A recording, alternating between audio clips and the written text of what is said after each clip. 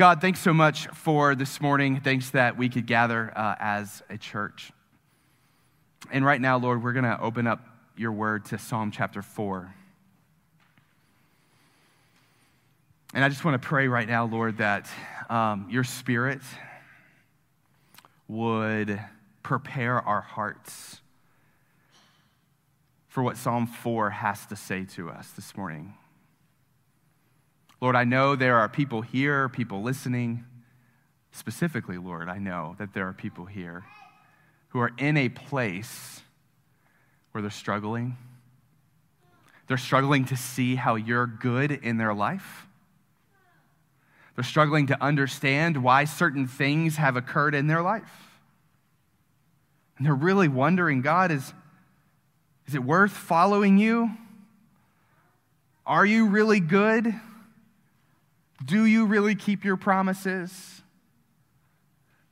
My prayer, God, this morning is that you would very gently minister to them this morning through your word. We trust that you'll do that. We ask these things in Jesus' name. Amen. As I said, we'll be in Psalm 4 this morning. On a quick note, sorry for the really bad print job on your bulletins. My sermon notes have the same bad print job, and I can barely read part of it. So we'll just see how it goes and get our printer fixed this week as well. But Psalm chapter 4, go ahead and open to that. As you know, through the summer, we've just been going through the Psalms. We started in Psalm 1, and we're in Psalm 4. We'll be in Psalm 5 next week. We're going to jump right into it. There's one verse in Psalm 4. It's verse 5. I'll read it in just a second. Verse 5 that I want us to really make sure we understand what God is saying, because I also think we could misunderstand this. And if we don't understand what this verse is saying, I think it throws the whole psalm off. So we're just going to spend some time on verse 5. If you were here last week, Psalm chapter 3 is connected to a particular episode in David's life. So David wrote Psalm 3 and he wrote Psalm 4. And in Psalm 3, David wrote this prayer because his son, Absalom, was staging a coup against him and his kingship and running him out of town. And David was writing to God. He was writing this prayer, lamenting this. And so most scholars think Psalm 4 is also connected to the same episode, although it doesn't tell us that explicitly. But I think you'll notice there's going to be some similar themes. That Psalm 3, Psalm 4, yes, Psalm 5, Psalm 6.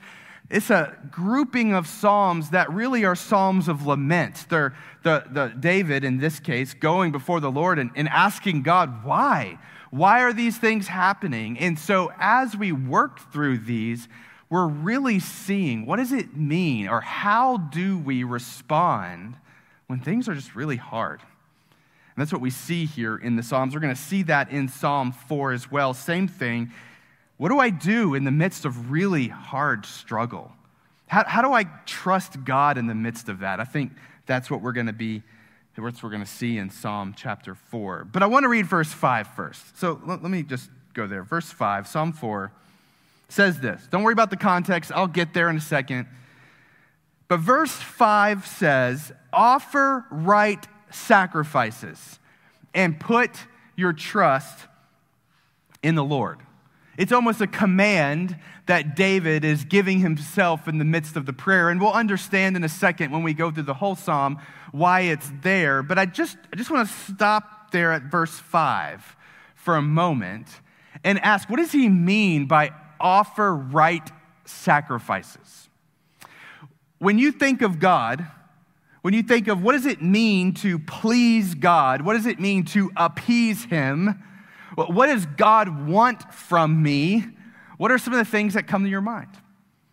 Like if you're here and you're not a follower of Jesus, or you're not sure if you believe in Jesus or not, you're exploring that. When you think of God, if there is a God, and what God wants from us, the kinds of things that God wants us to do. When you see a command like that, offer right sacrifices, what are the things that come to mind? You might think of things like, well, I don't know, I'm guessing he wants us to go to church, like do the religious gathering thing. I'm guessing that God wants us to read the Bible and know this. I'm guessing God wants us to make sure we follow the rules, right? I mean, it was funny. My son's baseball team, there are a few dads that I would hang out with on his team, and during the games and tournaments and stuff. And it was a few weeks in that they found out that I was a pastor, and they all of a sudden it was like dread came over their face because they're like, "What have I said to you? Like, I've cussed in front of you. I've had a beer in front of you." Like things like that. And so they're just kind of replaying all of the things because they now know my pastor. And I asked them, I was like, why is that? What's going on with you that you all of a sudden feel like you now have penance to pay because you've done some things in front of me? And I think it showed in them this view of God, like God in his presence wants me to live and act and be a certain way, whether that's how I want to live, act, and be or not. In the Old Testament times, and for the Jews, I think if they read that, they would read things like, well, God wants us to go to temple. He wants us to offer actual sacrifices according to the law. He wants us to memorize the Torah, take Sabbath. If you're a guy, get circumcised. He wants us to do all of the things that we're supposed to do. I think those are the things that come to mind. But here's what I want you to see this morning. This is why we're going to take time on verse 5. We got to get it right. Is the Bible overwhelmingly says, and actually more so in the Old Testament than the New. The Bible overwhelmingly says that God is not interested in just merely our behavior. That God is not interested in meaningless, manipulative religious exercises. That God is not interested at all in being some genie in a lamp and we figure out the religious formula to appease him and then we somehow unlock his favor and blessings in our life. That kind of thing, actually, I'm going to read some text for you. The Bible says makes God want to vomit. Because God's not interested in just merely our religious expression. God wants us. He wants our hearts. He wants our affections. He wants us to love him and trust him, right? Let me give you a few examples. I mean, I could probably go too long on this. I mean, there's tons in Scripture. 1 Samuel 15 is a good example. This is about Saul, who was the king before David. And Saul was given very specific instructions from God in a particular battle he was fighting against the Amalekites. And Saul did not follow those instructions. And when Samuel confronts him on it, the prophet, Saul goes, well, it's okay. We'll offer sacrifices to God. We'll do the things that God wants us to do. We'll make him happy, and then this will all go away. And this is God's response through Samuel. 1 Samuel 15:22, Samuel said, has the Lord as great delight in burnt offerings and sacrifices as in obeying the voice of the Lord? Behold, to obey is better than sacrifice, and to listen is better than the fat of rams. God's saying, I don't want your burnt animals. I want you. I want your trust. I want your heart. Micah chapter 6, verses 6-8. With what shall I come before the Lord and bow myself before God on high? Shall I come before him with burnt offerings, with calves a year old? Will the Lord be pleased with thousands of rams, with 10,000s of rivers of oil? Shall I give my firstborn for my transgression, the fruit of my body for the sin of my soul? Is that what God wants? Just straight, give him stuff to pay for it. He has told you, O man, what is good. And what does the Lord require of you but to do justice, to love kindness, and to walk humbly with your God? God says, no, I want you. I want you to follow me. I want you to trust me. I want you to take seriously the things that I care about. We see that again, even stronger language, Isaiah chapter 1, where God says, what to me is the multitude of your sacrifices? I have had enough of burnt offerings, of rams, and the fat of well-fed beasts. I don't delight in the blood of bulls or of lambs or of goats. Your new moons and your appointed feast my soul hates. Strong language. They have become a burden to me. I'm weary of bearing them. When you spread out your hands, I'm going to hide my eyes from you. Even though you make many prayers, I will not listen. Your hands are full of blood. Wash yourselves, make yourselves clean. Remove the evil of your deeds from before my eyes. Cease to do evil. Learn to do good. Seek justice. Correct oppression. Bring justice to the fatherless. Plead the widow's cause. That's strong. What's God saying? God's saying, wait, hold on. I'm a merciful God. I have drawn near to you. I've made a way for you to be redeemed and have your sins forgiven. And yet, of all the mercy I've shown you, as you look to those who are oppressed, there's no mercy in your heart. I don't want your songs and prayers and church gatherings. I want you and your heart. And I want your trust. And I want you to follow me. You guys get it? See, there's a theme. We could go for a while. I'm going to give you one more, and then I'll be done, and we'll move on.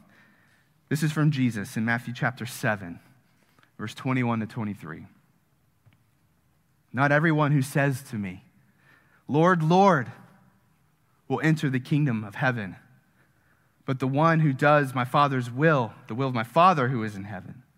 On that day, many will say to me, Lord, Lord, did we not prophesy in your name and cast out demons in your name and do many mighty works in your name? And then I will declare to them, I never knew you. Depart from me, workers of lawlessness. That's strong. That's from Jesus. But what is he saying? He's saying, I never had your heart. Sure, you did all the religious things, but I didn't have you. You didn't trust me with your life. What does it mean to offer right sacrifices? What does God want? And I think the Bible is clear that God wants us to trust him like a father. He wants our trust. And that says that in verse 5. Did you see that again? In verse 5, where it says, offer right sacrifices and put your trust in the Lord. And when we trust the Lord, it comes with a certain kind of obedience. Trust in the Lord comes with a certain kind of obedience, not a rote obedience, not a religiously manipulative obedience from trying to get God to do the things that I want him to do. No, it's a kind of obedience that comes from trust. Like, okay, God says this. I'm having a hard time with it, but I trust him. I trust that he's good. I trust that he's right. I trust that he's leading me to joy and to goodness. And so because I trust him, because he has all of me, I'm going to follow him. And Psalm 4 is going to be a demonstration to us of what it means to trust God, to offer these kind of sacrifices, even in the midst of really hard circumstances that you just don't understand. That's where David's going to take us. So we hit verse 5. We got to think a little deeper about it. But let's go to the beginning of the psalm, all right? Let's go to the beginning, and let's see what David is saying. So I want to start verses 1 to 3. We're going to study the psalm in 3 sections and move through it. But let's start at verse 1. Psalm chapter 4, verse 1 says, answer me when I call, O God of my righteousness. You have given me relief when I was in distress. Be gracious to me and hear my prayer. Oh man, how long shall my honor be turned into shame? How long will you love vain words and seek after lies?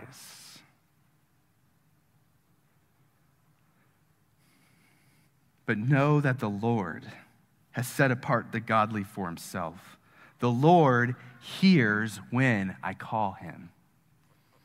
Now, in verses 1-3, what we get here is this really honest collision between what David believes deeply and also what he is struggling with. On one hand, David trusts God and sees God as someone who is good and who is right and leading him to life, and someone that hears him when he prays to him. And so we see that in verse 4. In verse 1, he says, "Answer me when I call, O God of my righteousness." David knows that he is able to go to the Lord in prayer, not because he's earned that with his righteousness, but because God has given him his righteousness. If you continue, he says, "Be gracious to me, hear my prayer." He knows that the Lord is gracious. Verse 3, he says that the Lord has set apart the godly for himself, and that the Lord hears him when he calls to him. So David knows that God is there and is listening to him. And at the very same time, David cries out, "God, how long?" This is why most scholars think that this psalm is connected to the same incident as Psalm 3, with Absalom, David's son, staging a coup against him. And there's these lies that are going around Jerusalem, and people are believing the lies and no longer trusting David as king.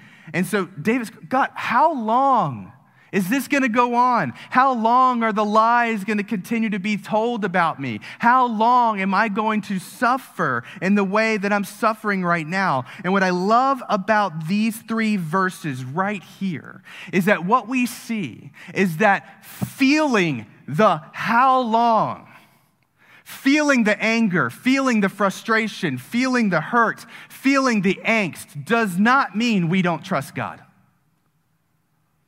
And some of us have this belief about God that when I feel certain emotions, that might actually mean I don't trust or follow or love God. But right here, we see a collision of the both. David trusts in the Lord. He knows that he answers when he calls, and he's got a question. "God, how long?" And I'm curious for you, what is your how long this morning? Well, what is the thing right now that when you pray to God, you're going, "God, how long is this going to go on? How long is that person going to be this way? How long is my life going to be like this?" David continues in verse 4. Verses 4 and 5, he says, "Be angry and do not sin. Ponder in your own hearts on your beds and be silent.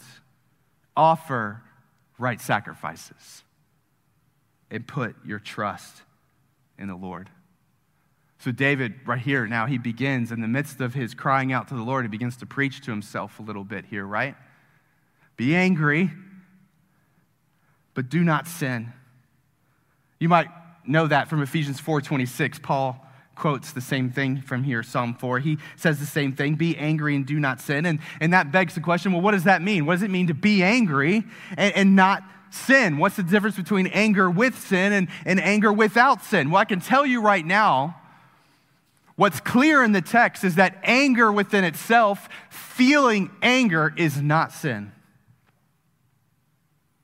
How many of you can control when you feel anger or you don't feel anger? How many of you can control your bodies, right? When all of that, I don't know, whatever that hormone is, it just gets put into your bloodstream and everything starts to tense up and your heart rate goes up and your blood pressure goes up and you're tense. How many of you can control that? Nobody. It's not sin to be angry. But what does it mean to be angry and not sin?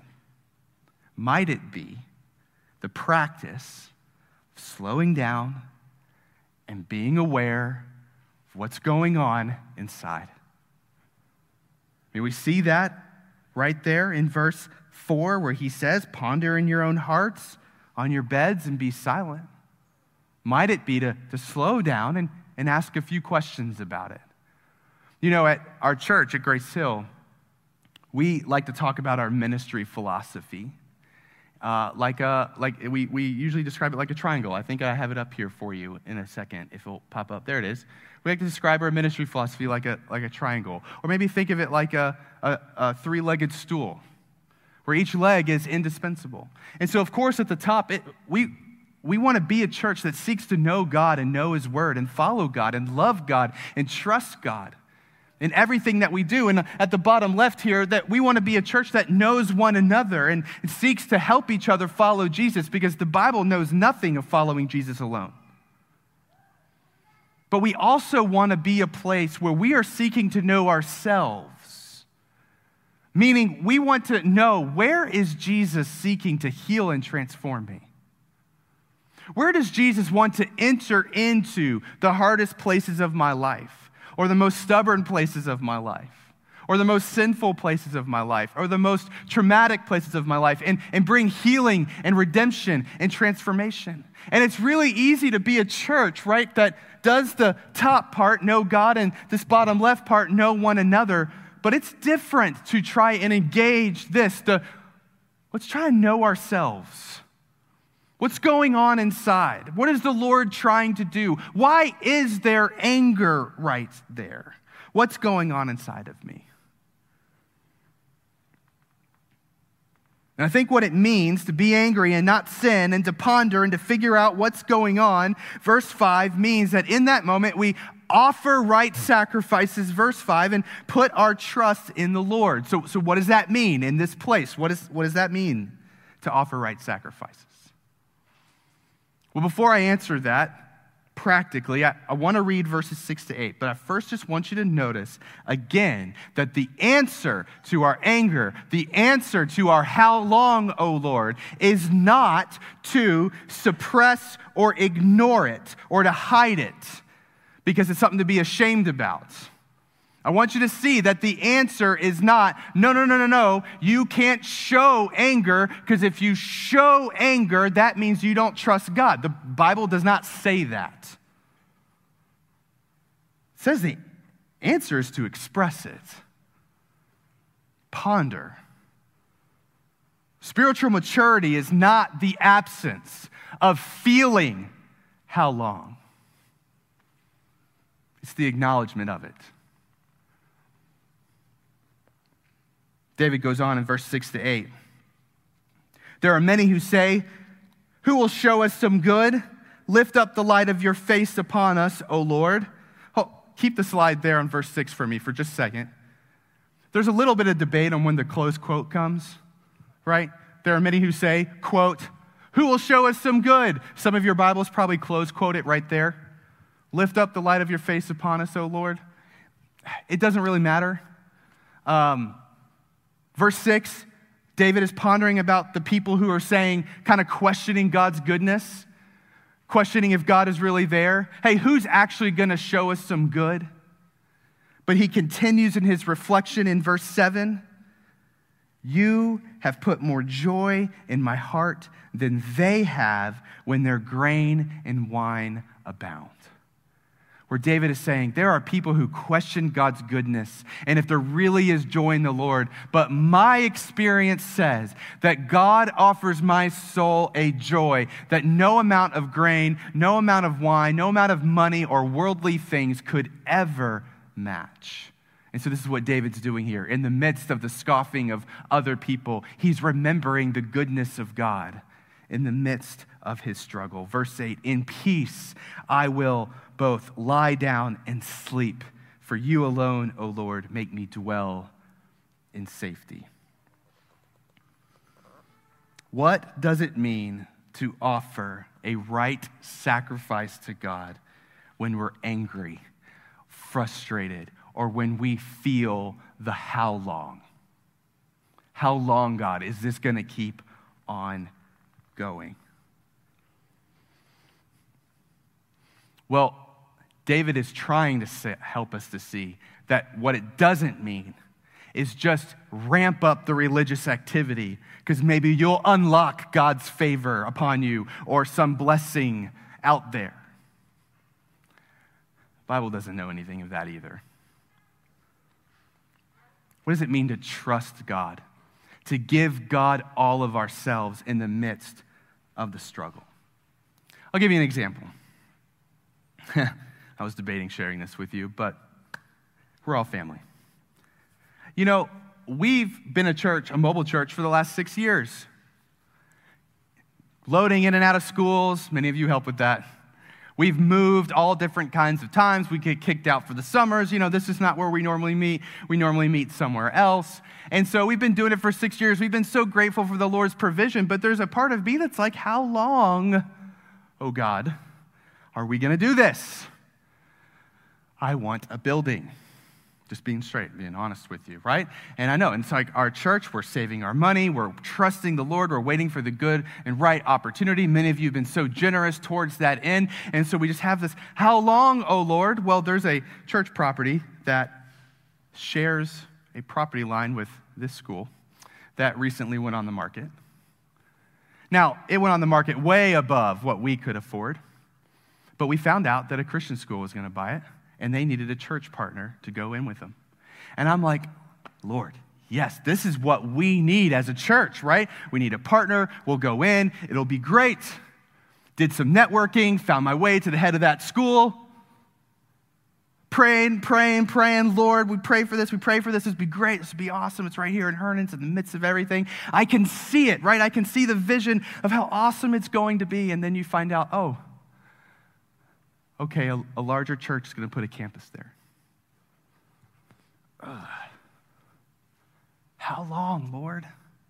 And then I'm like, okay, it's a solid church, and I know the pastors there, and they're great people, and I love them, and they're preaching a sound gospel, and that is going to be amazing for the town of Herndon. So I'm so happy about it. But God, we were here first.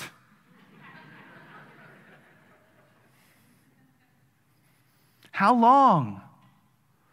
And sometimes the things of the world, right, which could be like a building, that grain, that wine just sounds right. It makes sense in my head. God, can't you see how this would fit beautifully in your will?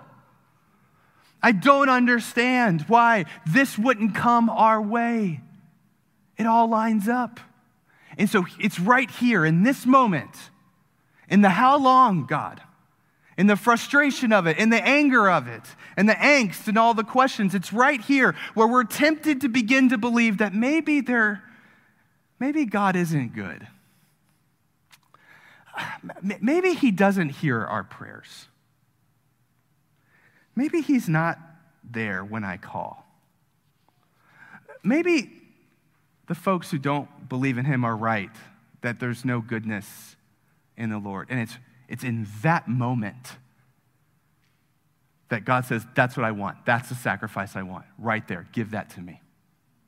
I want that. Trust me in the midst of that. Trust me when you're wondering if I'm good. Trust me when you're wondering how long. That's the sacrifice that I want. Give it to me. And that's hard to give to God in that moment. Because in that moment, we're getting to a place where like, God, I don't know, I just think I want to take control of it. And I don't know if I can trust you with it. And God's saying, that's the sacrifice that I want. In the midst of your anger and angst, offer it to God by entrusting God with it, knowing that he is going to provide way more joy than any amount of grain or wine or church buildings this world could throw our way. What does it look like to entrust God in that moment? Well, I think you got to be honest with God. All right, I had a little tantrum with God, but I think we need to do that because that was what was in me. But I also needed to be reminded of truth. What does God's word have to say about this? Well, let me go to other people that I trust and love and who I know love me, right? So I went and had a little tantrum with Evan too. And he prayed, and we talked. Because in that moment, we're going to need help to trust God, to offer that sacrifice. What is your how long? God, how long am I going to be single?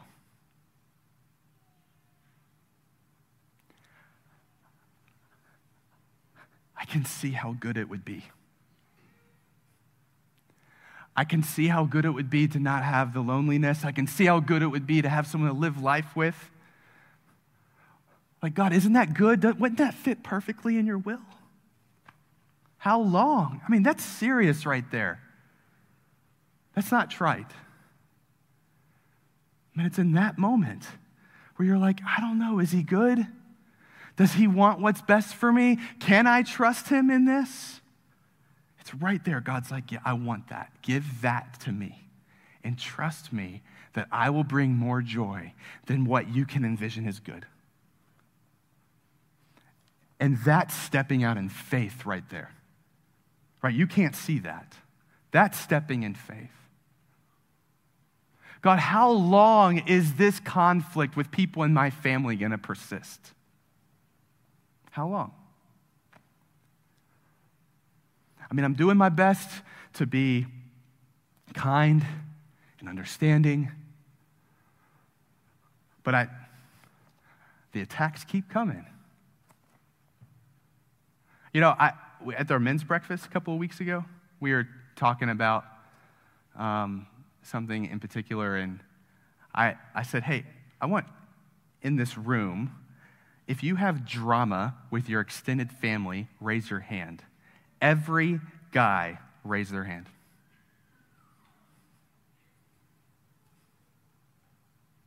How long?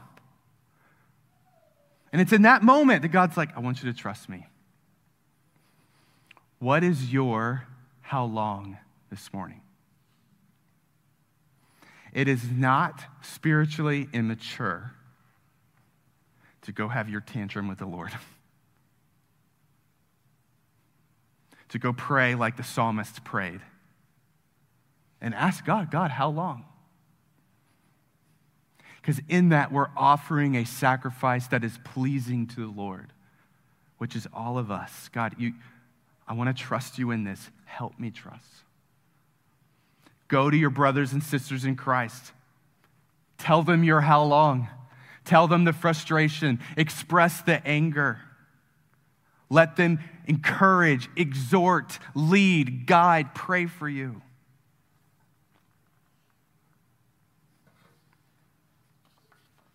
Terry read for us from Psalm 51 in our call to worship. Psalm 51, verse 17, the sacrifices of God are a broken spirit, a broken and contrite heart, O God, you will not despise. What does God want from us? He wants our hearts. All of it, not just the dressed up parts. I can imagine that if you're here or listening and you don't know Christ or you're not sure if you believe in him, I can imagine that you're thinking, wow, that's a lot. Like, that's asking for a lot. That's giving up a lot of control. That's putting a lot on a God that you can't see. I get that. And yes, that's what God asks for. And we see him as that glorious that he's worthy of it. And we also see him as one who is trustworthy with it. And I'm just wondering, if you did that work of getting to know yourself more and to figure out what's going on inside of you, I bet you would come to a place of figuring out that, you know what? Yeah, the grain and wine of this world, it isn't as good as it looks. As much as we all long for it, it doesn't satisfy the soul, because God is your creator.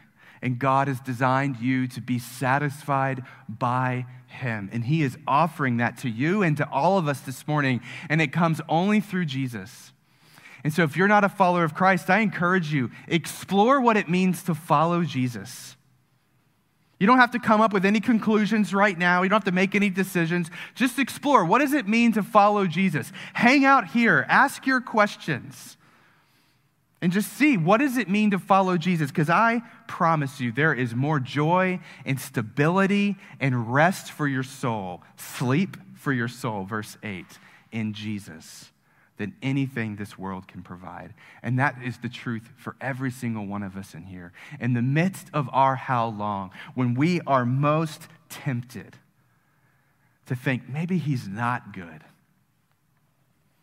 that is the very place that God wants us to offer our sacrifice and trust that he brings more joy than anything that this world could offer.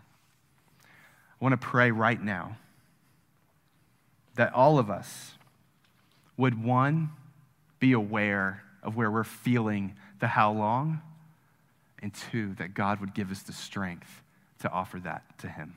Let's pray. Father,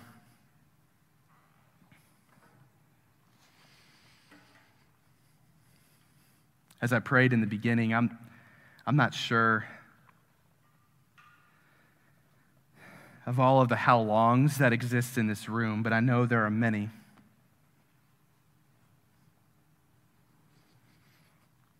And Lord, I just pray that you would, in a very gentle way, would help your people come to you, be honest about what is going on in them, where they're struggling to trust you, where they're struggling to have faith in you. And that, God, you would lead them to offer all of that to you and to trust you in the very place where they're tempted to throw in the towel. And I pray in that place, God, that you would meet them with a peace that surpasses understanding. I pray, God, that you would meet them with sleep, that their soul would be able to rest and they would be able to go to sleep knowing that you are looking after them. I pray, God, that they would have brothers and sisters here in the church who would be there to encourage and exhort and lift up. Pray, God, that you would prove yourself to be faithful in the very places that we're most tempted to not trust you. Help us with that, God. We ask these things in Jesus' name. Amen.